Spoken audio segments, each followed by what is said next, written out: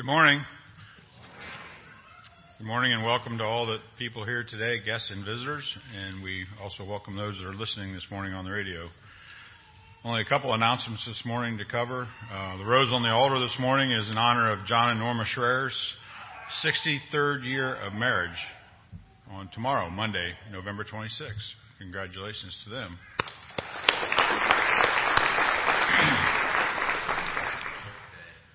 Today, following worship service, we will decorate the church for Christmas. Anybody that can and is able to help after church, I'm sure the help would be much appreciated. And to all that can stand, we'll start with our call to worship. This morning come from Psalm 78, 1 through 7.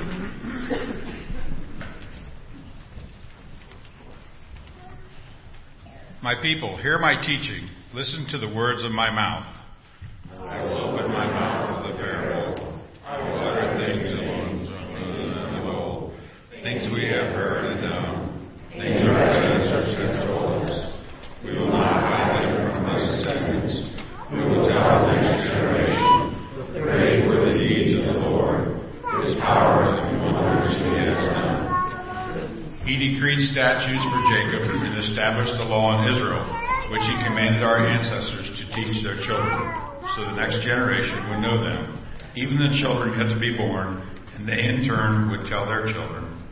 They would put their trust in God and would not forget His deeds, but keep His commands. We will continue to stand and sing hymn number 234, Crown Him with Many Crowns.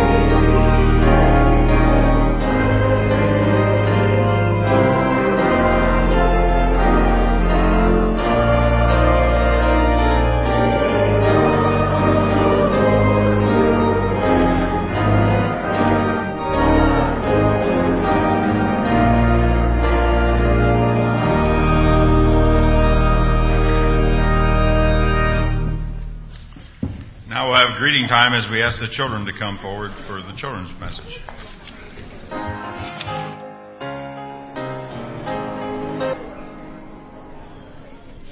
Well, good morning, little ones. Thank you.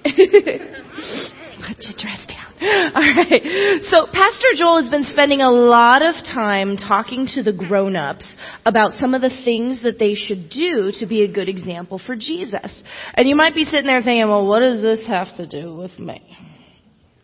But do you know how to play copycat? No. Do you know how to play copycat? He does. Can you copy me?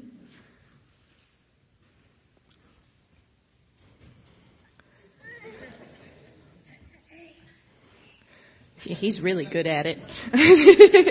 Copycat is simply that. If you copy what you see somebody doing. So if I'm hopping on one foot, what would you do? Yeah, you'd hop on one foot. If I was tapping my nose, what would you do? You'd tap your nose. Yeah. So that's kind of important. Because we as kids learn a lot by what we see and what we copy. So if we see our teacher being careful and safe, then we know what it looks like and we can copy it, right? Okay. We learn a lot from the example of our families, moms, dads, aunts, uncles, grandparents, and that's kind of who Pastor Joel is talking to. Because we learn especially about how to be kind and how to show God's love through the example of our family. So Pastor Joel is encouraging them to be a good cat for you to copy. Okay? And when you copy them, he wants to make sure that you're copying the good stuff. Okay. Let's pray. Lord, help these little ones copy the best qualities we grown-ups can offer. Keep them safe, help them grow, and help them be more like you. Amen. Thank you. Thanks, Nikki. For what I feel like is maybe the first time in a lot of weeks, Jay doesn't have any names to share of soldiers who have died in service this past week. So let's take a moment and praise God for that. What a wonderful thing to know. It's of course a wonderful thing to be praying, to continue to pray for our soldiers, even without that reminder this morning. So let's pray for a moment before we sing our next song. Father, we thank you that for those soldiers who serve and put themselves in harm's way. Lord, we acknowledge week in, week out those who have given their lives. So this morning, with no names to share, we praise you and thank you for the safety and protection they've experienced this past week. We pray you continue to watch over them and continue to be with the families of those who are stationed overseas and are away, especially over these holiday seasons. We pray this all in Christ's name. Amen. Let's stand and let's sing number 31, if you're able. Great is the Lord.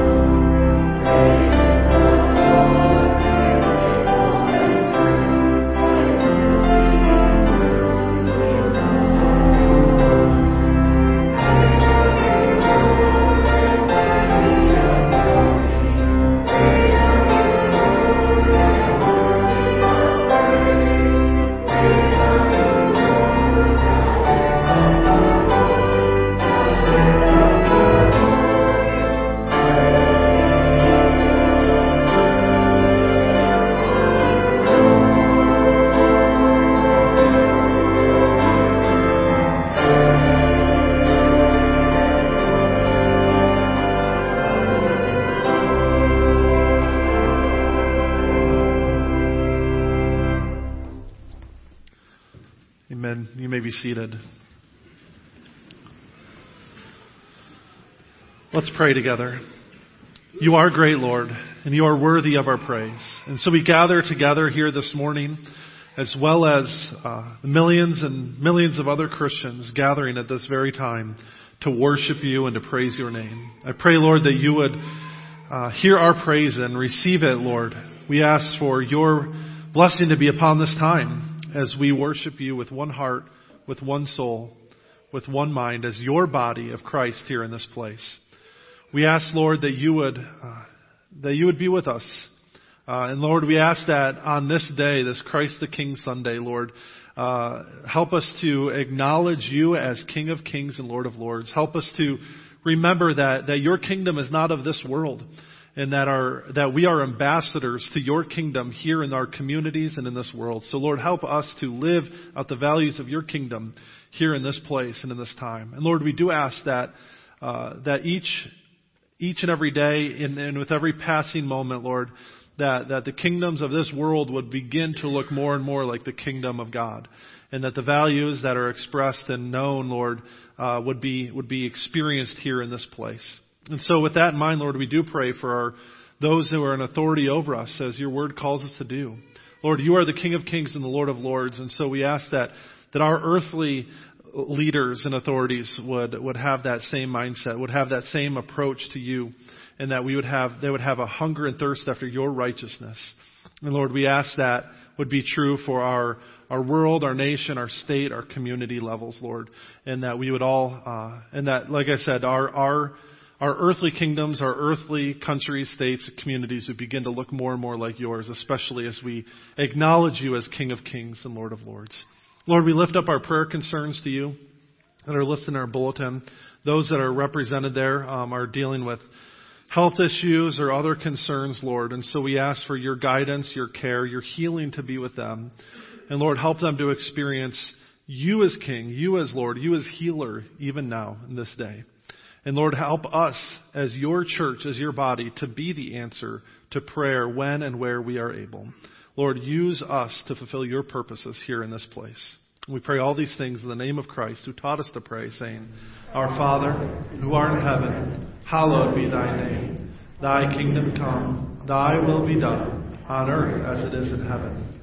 Give us this day our daily bread, and forgive us our debts, as we forgive our debtors. And lead us not into temptation, but deliver us from evil. For thine is the kingdom, the power, and the glory forever. Amen. Amen. I invite those who are helping with the offering to come forward at this time. Thank you.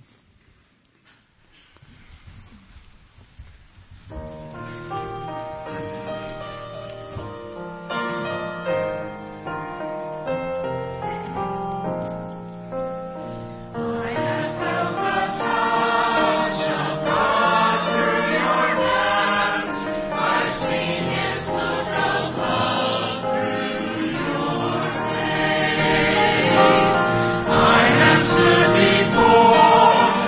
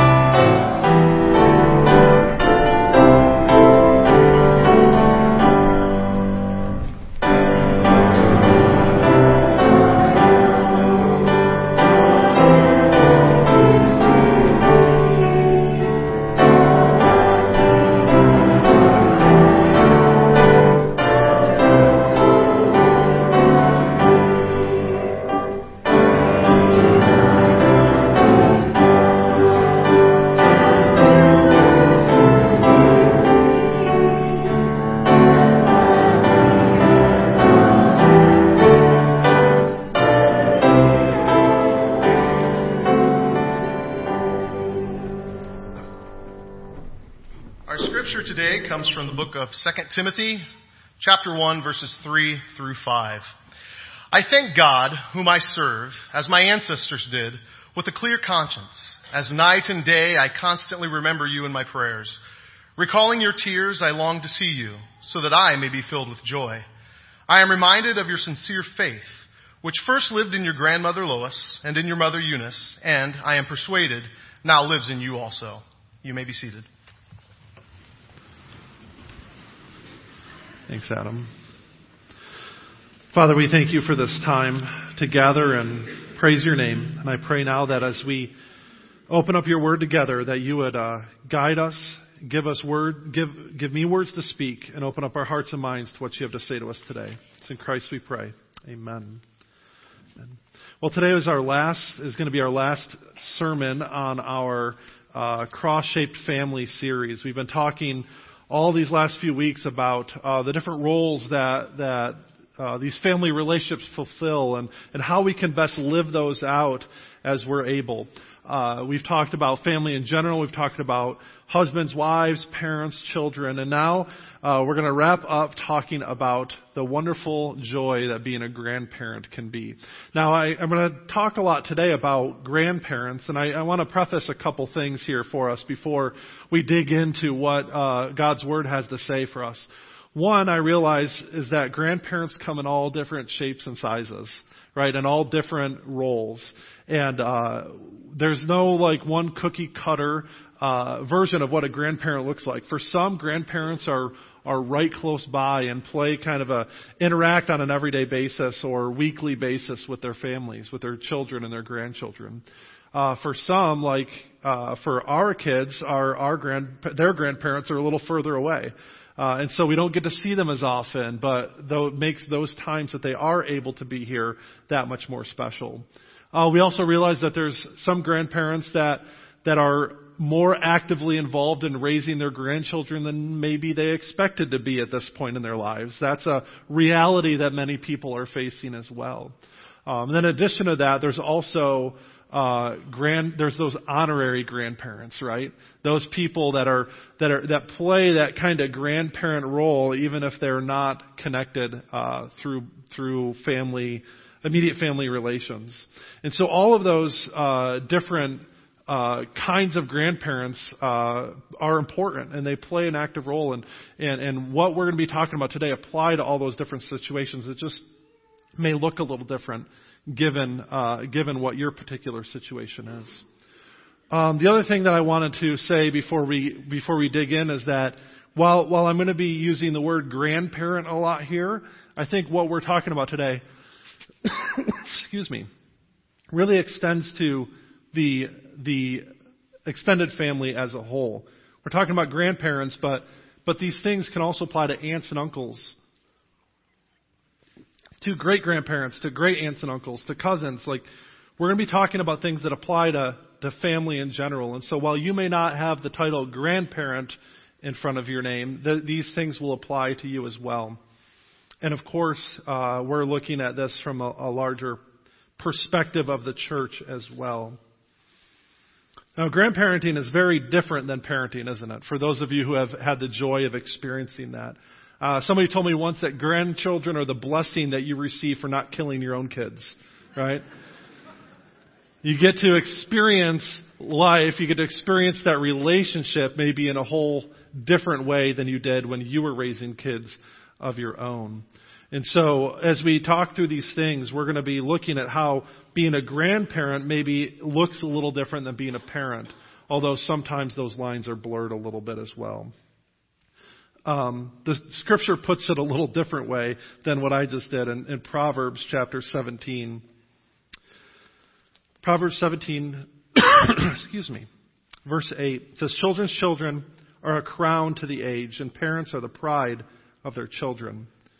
See, the scripture doesn't say a whole lot about the role of grandparents in particular, but we do get little snippets like Proverbs 17:6 that talks about that. Children's children are a crown to the aged. And we get passages like what Adam just read for you in 2 Timothy chapter 1. Paul here is writing to his protege, to Timothy, and he says he's thanking God for the faith, the sincere faith that he sees in Timothy.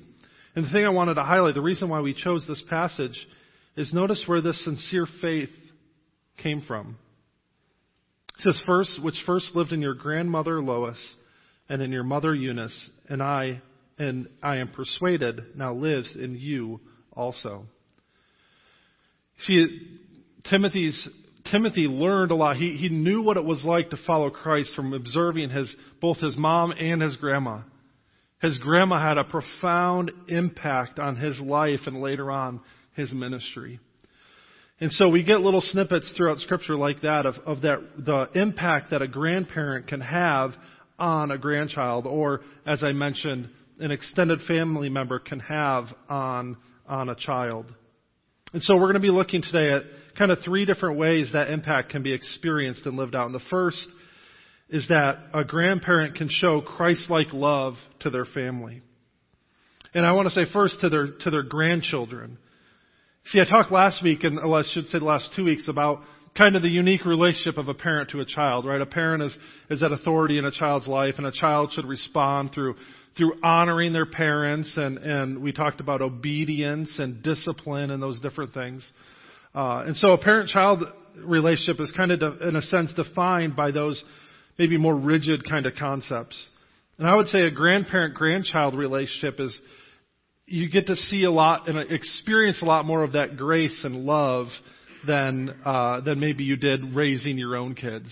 Right? As grandparents, you get the joy of shoving those kids full of sugar and winding them all up and then sending them back home at the end of the day, right?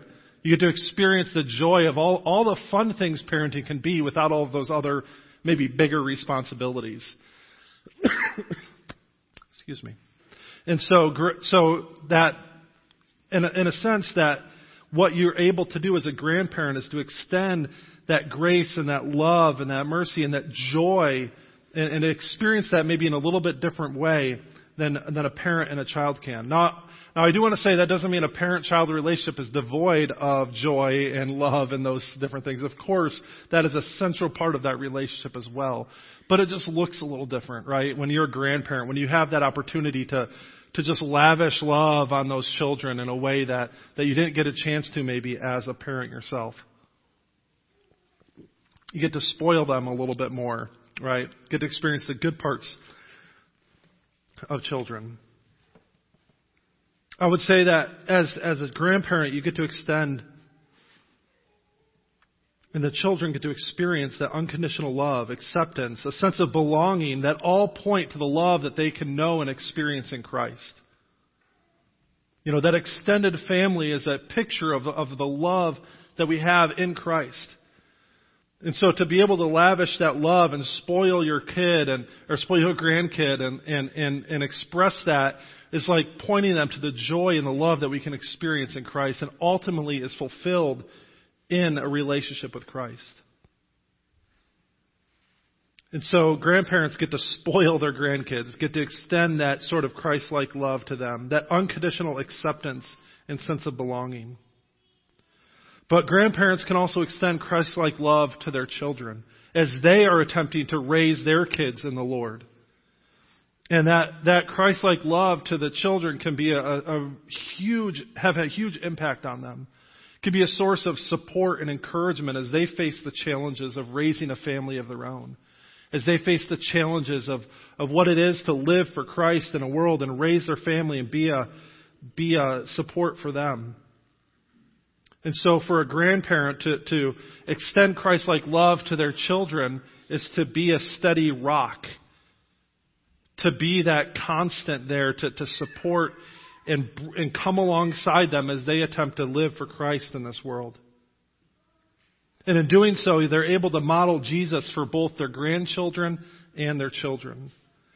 It's all about pointing them to Jesus and demonstrating what a life lived for Christ looks like. Paul in 1 Corinthians 11:1 says, "Follow my example as I follow the example of Christ." And so what a grandparent can do is come alongside their family and live for Christ in such a way that it's modeling that for their parents and for their children and their grandchildren. If you have your Bibles, I'd encourage you to turn to Psalm 71 with me. Psalm 71 is a great, I would call it, prayer for someone in a situation like this. Excuse me. Apparently I'm not quite over what I was dealing with last week. Psalm 71 is a reminder that God's not done with any one of us. That no matter what stage of life you're in, no matter what you're experiencing, that God is not through with you. I want to pick up in verse 5. The psalmist says, "For you have been my hope, sovereign Lord, my confidence since my youth. From birth I have relied on you. You brought me forth from my mother's womb. I will ever praise you. I have become a sign to many. You are my strong refuge. My mouth is filled with your praise, declaring your splendor all day long. Do not cast me away when I am old. Do not forsake me when my strength is gone. For my enemies speak against me. Those who wait to kill me conspire together. They say, God has forsaken him. Pursue him and seize him, for no one will rescue him. Do not be far from me, my God. Come quickly, God, to help me. May my accusers perish in shame. May those who want to harm me be covered with scorn and disgrace. As for me, I will always have hope. I will praise you more and more. My mouth will tell of your righteous deeds, of your saving acts all day long, though I know not how to relate them all. I will come and proclaim your mighty acts, sovereign Lord. I will proclaim your righteous deeds and yours alone. Since my youth, God, you have taught me, and to this day I declare your marvelous deeds. Even when I am old and gray, do not forsake me, my God, till I declare your power to the next generation, your mighty acts to all who are to come." See, God's not done with you yet. Maybe you've been through all those stages of life. You've gone through work. You've raised a family. You've seen them go off and start families of their own. And you wonder, what does God have left for me? What am I still doing here? Right? What purpose am I fulfilling? Well, this passage is a reminder that God's not done with us yet. From the days of our youth to from the moment we're born to the moment we take our last breath, God is with us. And God gives us purpose, and He gives us meaning, and He gives us hope, and He gives us strength.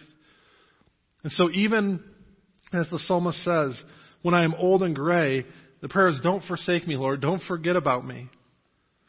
And what purpose is that? Why is he calling out to God in that way? It says, so that I can declare your power to the next generation, your mighty acts to all who are to come. You see, as grandparents, as extended family, for those who have, in a sense, been there and done that, you have the opportunity to then declare God's love and declare God's purpose and His glory and His goodness to your family. You can say, I've been through the hard times. I've been through life. I know what that's like. And so you can point then your family to Jesus. You can point your kids to Jesus, knowing that you have been there and God has seen you through those things. And you can share that with them. And so that is one way to extend Christ-like love. But it's also a way, the second point, is to share godly wisdom with them.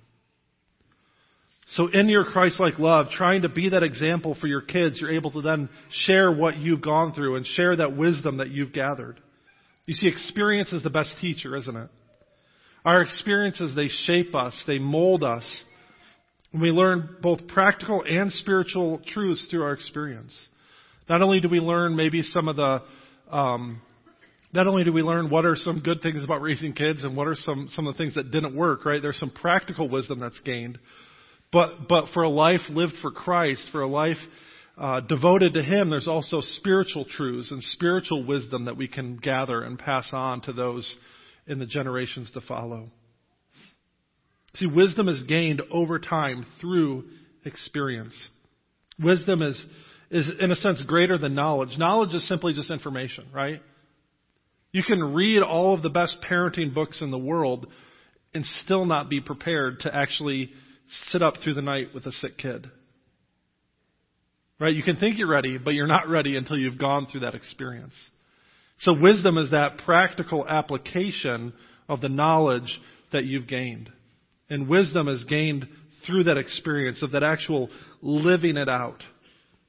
And we all have gone through different things. We all have different experiences, and so we've learned different things. And it's important for us to then be able to pass that on to the next generation. Mark Twain once said that we must learn from each other's mistakes because we don't live long enough to make them all ourselves. Right? There's some wisdom to that, right? And so as a parent, as a grandparent, you've gone through those things. You've been there. You've experienced certain things, and you've learned from it. And it would be a shame to just hold on to all of that for yourself. It's important to pass that on to your children and to your grandchildren. It's impossible to gain wisdom independently, and so we must rely on others to kind of supplement our own experience. And so there's important caveat here that I wanna extend to us all, and that's on the one side as people who have been through life and had experience, we want to be able to pass that on, and we want to be able to do it well. But we, as those who are maybe in the other position, who are the younger generations, we must be willing to learn from those experiences as well. C.S. Lewis talked about an idea called chronological snobbery, right? This idea that all previous generations didn't quite get it, but now that we're here, we have it all figured out, right?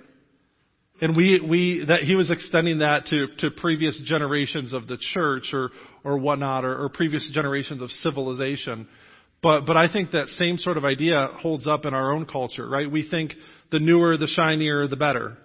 And so as young people, we need to pause and realize that there is a lot of wisdom out there. There's a lot of experience out there, and there's a lot of insight that we can gain by simply stopping and listening to those who have been through it before. So grandparents, you do have a wealth of knowledge to pass on to your family and to your church, so don't let it go to waste. And young people, we need to slow down and we need to listen. And Paul actually outlines what that looks like for us within the church context in Titus chapter 2, verses 1 through 8. He writes, "You, however, must teach what is appropriate to sound doctrine. Teach the older men to be temperate, worthy of respect, self-controlled, and sound in faith, in love, and in endurance. Likewise, teach the older women to be reverent in the same way they live, not to be slanderers or addicted to much wine, but to teach what is good. Then they can urge the younger women to love their husbands and children, to be self-controlled and pure, to be busy at home, to be kind, and to be subject to their husbands, so that no one will malign the word of God. Similarly, encourage the young men to be self-controlled. In everything, set them an example by doing what is good. In your teaching, show them integrity and seriousness and soundness of speech that cannot be condemned, so that those who oppose you may be ashamed, because they have nothing bad to say about us." Notice here that what the model that Paul sets up within the church, and I would say rings true within our families as well, that the older men, the older women have something to share and something to teach the younger men and younger women. And we need to be able to work together and learn from each other in that. There's a lot of godly wisdom out there, and if we don't take advantage of that, if we ignore it, it's only to our own detriment. And so we need to form those relationships. We need to have connections within the family, but within the church, where we can share that wisdom and share that experience with each other. And so we need to practice what we preach. We need to have the wisdom to know when we share things and when it's time to maybe bite our tongue as well. Maybe some of you grandparents, some of you out there who are watching your children raise children of their own know what I'm talking about. Right? It's not an easy thing to know when to say things and when not to say them, or how to share that wisdom. I'm not saying don't share it at all, because we desperately need it. But how you say it and when you say it is really important. We talked with parenting about how as your kids get older, there's this sense of letting go a little bit. There's a need to, as they grow to be teenagers or young adults, right, you can't make all their decisions for them anymore. And so there's this sense of kind of pulling back and letting go and letting them kind of figure it out for their own. But that same kind of concept rings true here too, right? There's a little bit of a letting go. There's a little bit of letting go of control as you're watching your own children raise children of their own. But that doesn't mean you don't say, that doesn't mean you're just completely out of the picture either.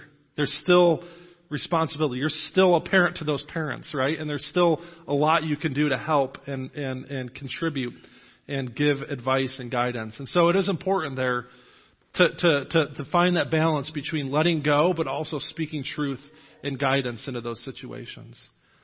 And so as young people then too, we need to be willing to receive that when it's appropriate and when that time comes. And not be so closed off that we have nothing to hear or nothing to learn from our parents. And I would say the same kind of concept rings true within the church as well. In the same way that grandparents must take a step back and allow their children to make their own decisions and learn to parent on their own, so too can the phrase I used before, our seasoned saints, right? They can allow younger church members to step into leadership roles within the church. But there's a big difference there, though, between the family and the church. In the church, there is no retirement, in a sense, right? We all still have roles to play. And so in a church, what that looks like is our seasoned saints and that younger generation of leaders working together side by side, coming together and leading the church together so that they can continue to pass on their wisdom and their guidance and prepare that next generation for leadership. That's such an important thing to do and so critical to the health and to the future of the church. And we see that in Jesus in his own ministry as well. In Matthew chapter 10, Jesus sends the 12 out to do ministry on their own. They had been with Jesus for some time. They had seen what he had done. They had heard him preach. They had heard all about the gospel and the kingdom. And then Jesus says, all right, now it's your turn. Now go and preach. Go and heal the sick. Cast out demons. Do all the stuff you've seen me do. Now you're able to go and do it on your own and report back to me. In the same way, grandparents, need to kind of send their children out or give their children space to figure it out on their own. We within the church also need to raise up young leaders and equip them to serve alongside those who have been there and done that before, so that godly wisdom and experience can be shared and passed on to the next generation.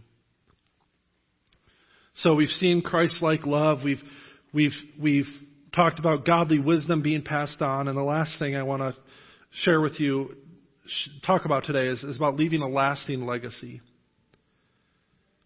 You see in this passage from 2 Timothy, where Paul is writing about Timothy's mom and his grandma, you see that there is a legacy that is being passed on from generation to generation. That faith is being passed on, and it's a reminder that our decisions we have an ability to have an impact for generations to come. Our decisions have both an immediate and a long-term impact, right? I'm talking about good and bad decisions here too. I'm not talking just one or the other. I'm talking about everything we do has an impact, and it has an immediate impact and has a long-term impact.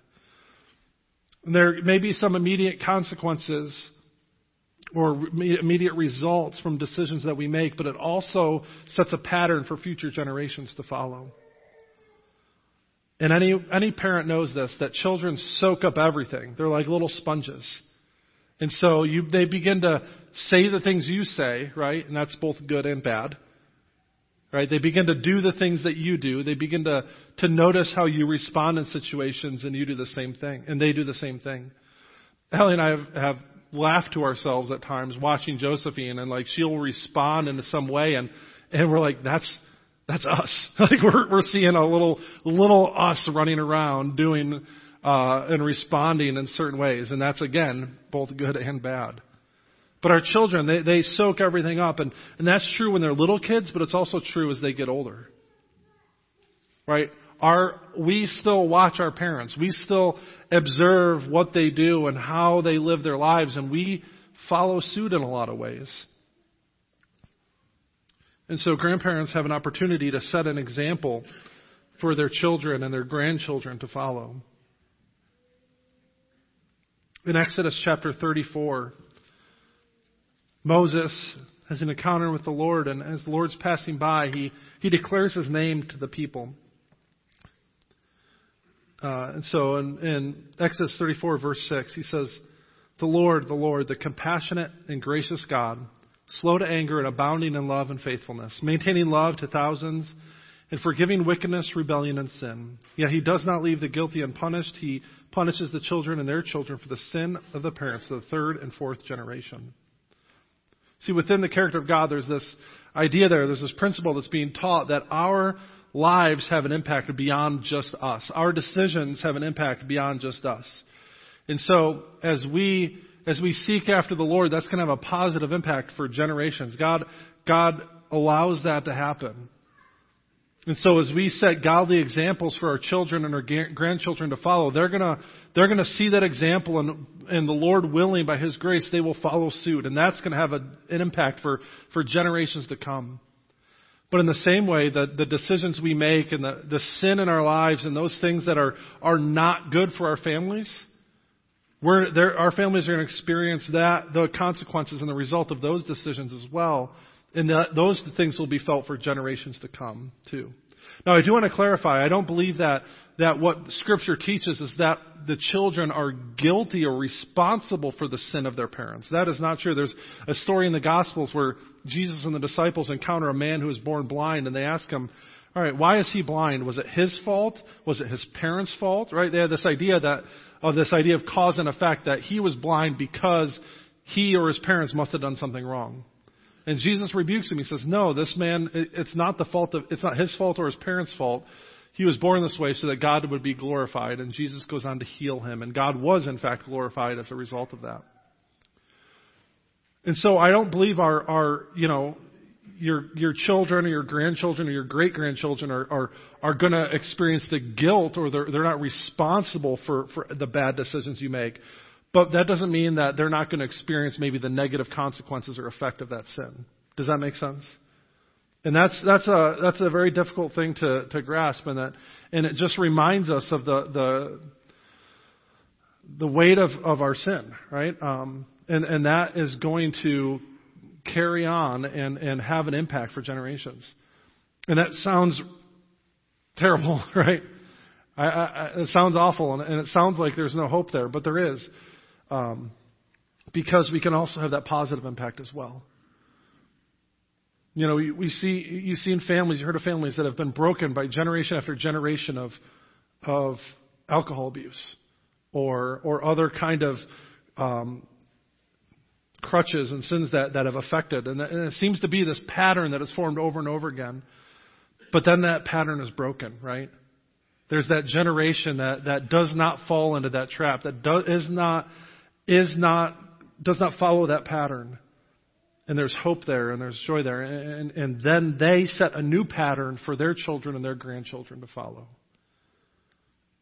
And I share all this because the decisions we make, the way we live, is a legacy that we are going to pass on to our kids. And so children, to get back here, children are not responsible for their parents' sins. They are not guilty, but they certainly do experience the consequences and the aftermath. In the same way, children don't skirt into heaven on their parents' faith. They must take ownership of it themselves, but they will certainly benefit from the positive impact of their parents' faith. And so I say all of this, I share all of this because I want to encourage you to think about the legacy that you're going to leave your children and your grandchildren. I want to encourage you to leave a spiritual legacy. In Proverbs chapter 13, verse 22, it says, a good person leaves an inheritance for their children's children, but a sinner's wealth is stored up for the righteous. We talk about wanting to leave our kids something, right? Our grandkids something. And if you're able to leave a monetary or material inheritance, praise God, that's a wonderful thing. But I don't think our concern should be so much how big of a trust fund we can leave our kids, but what kind of spiritual inheritance they will have. What kind of legacy are we leaving? Are we pointing them to Christ? Are we preparing them to live a life for Him? Or are we not? Are we setting them up for failure in that sense? I want to take a moment and share a story about my grandma Lyons, my mom's mom. Now, Allie and I have come from, as I said, grandparents come in all sorts of shapes and sizes, and your experience with grandparents may differ. I come from a family, I'm younger in the generation, and so all four of my grandparents are gone now. One grandparent I never even had a chance to meet.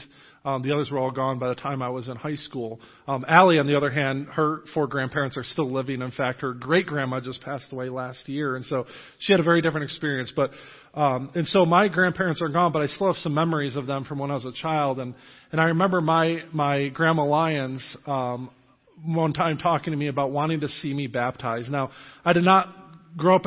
My family was not attending church at that time. My mom was raised in the church, and my grandma had a very strong faith. And I remember her talking to me when I was probably, in 3rd or 4th grade, talking about wanting to see me baptized. And I remember at that time thinking, oh, that's just crazy Grandma Lyons, right? Like, didn't know what she was talking about, why that was so important. Like that, it didn't register to me. I didn't get it.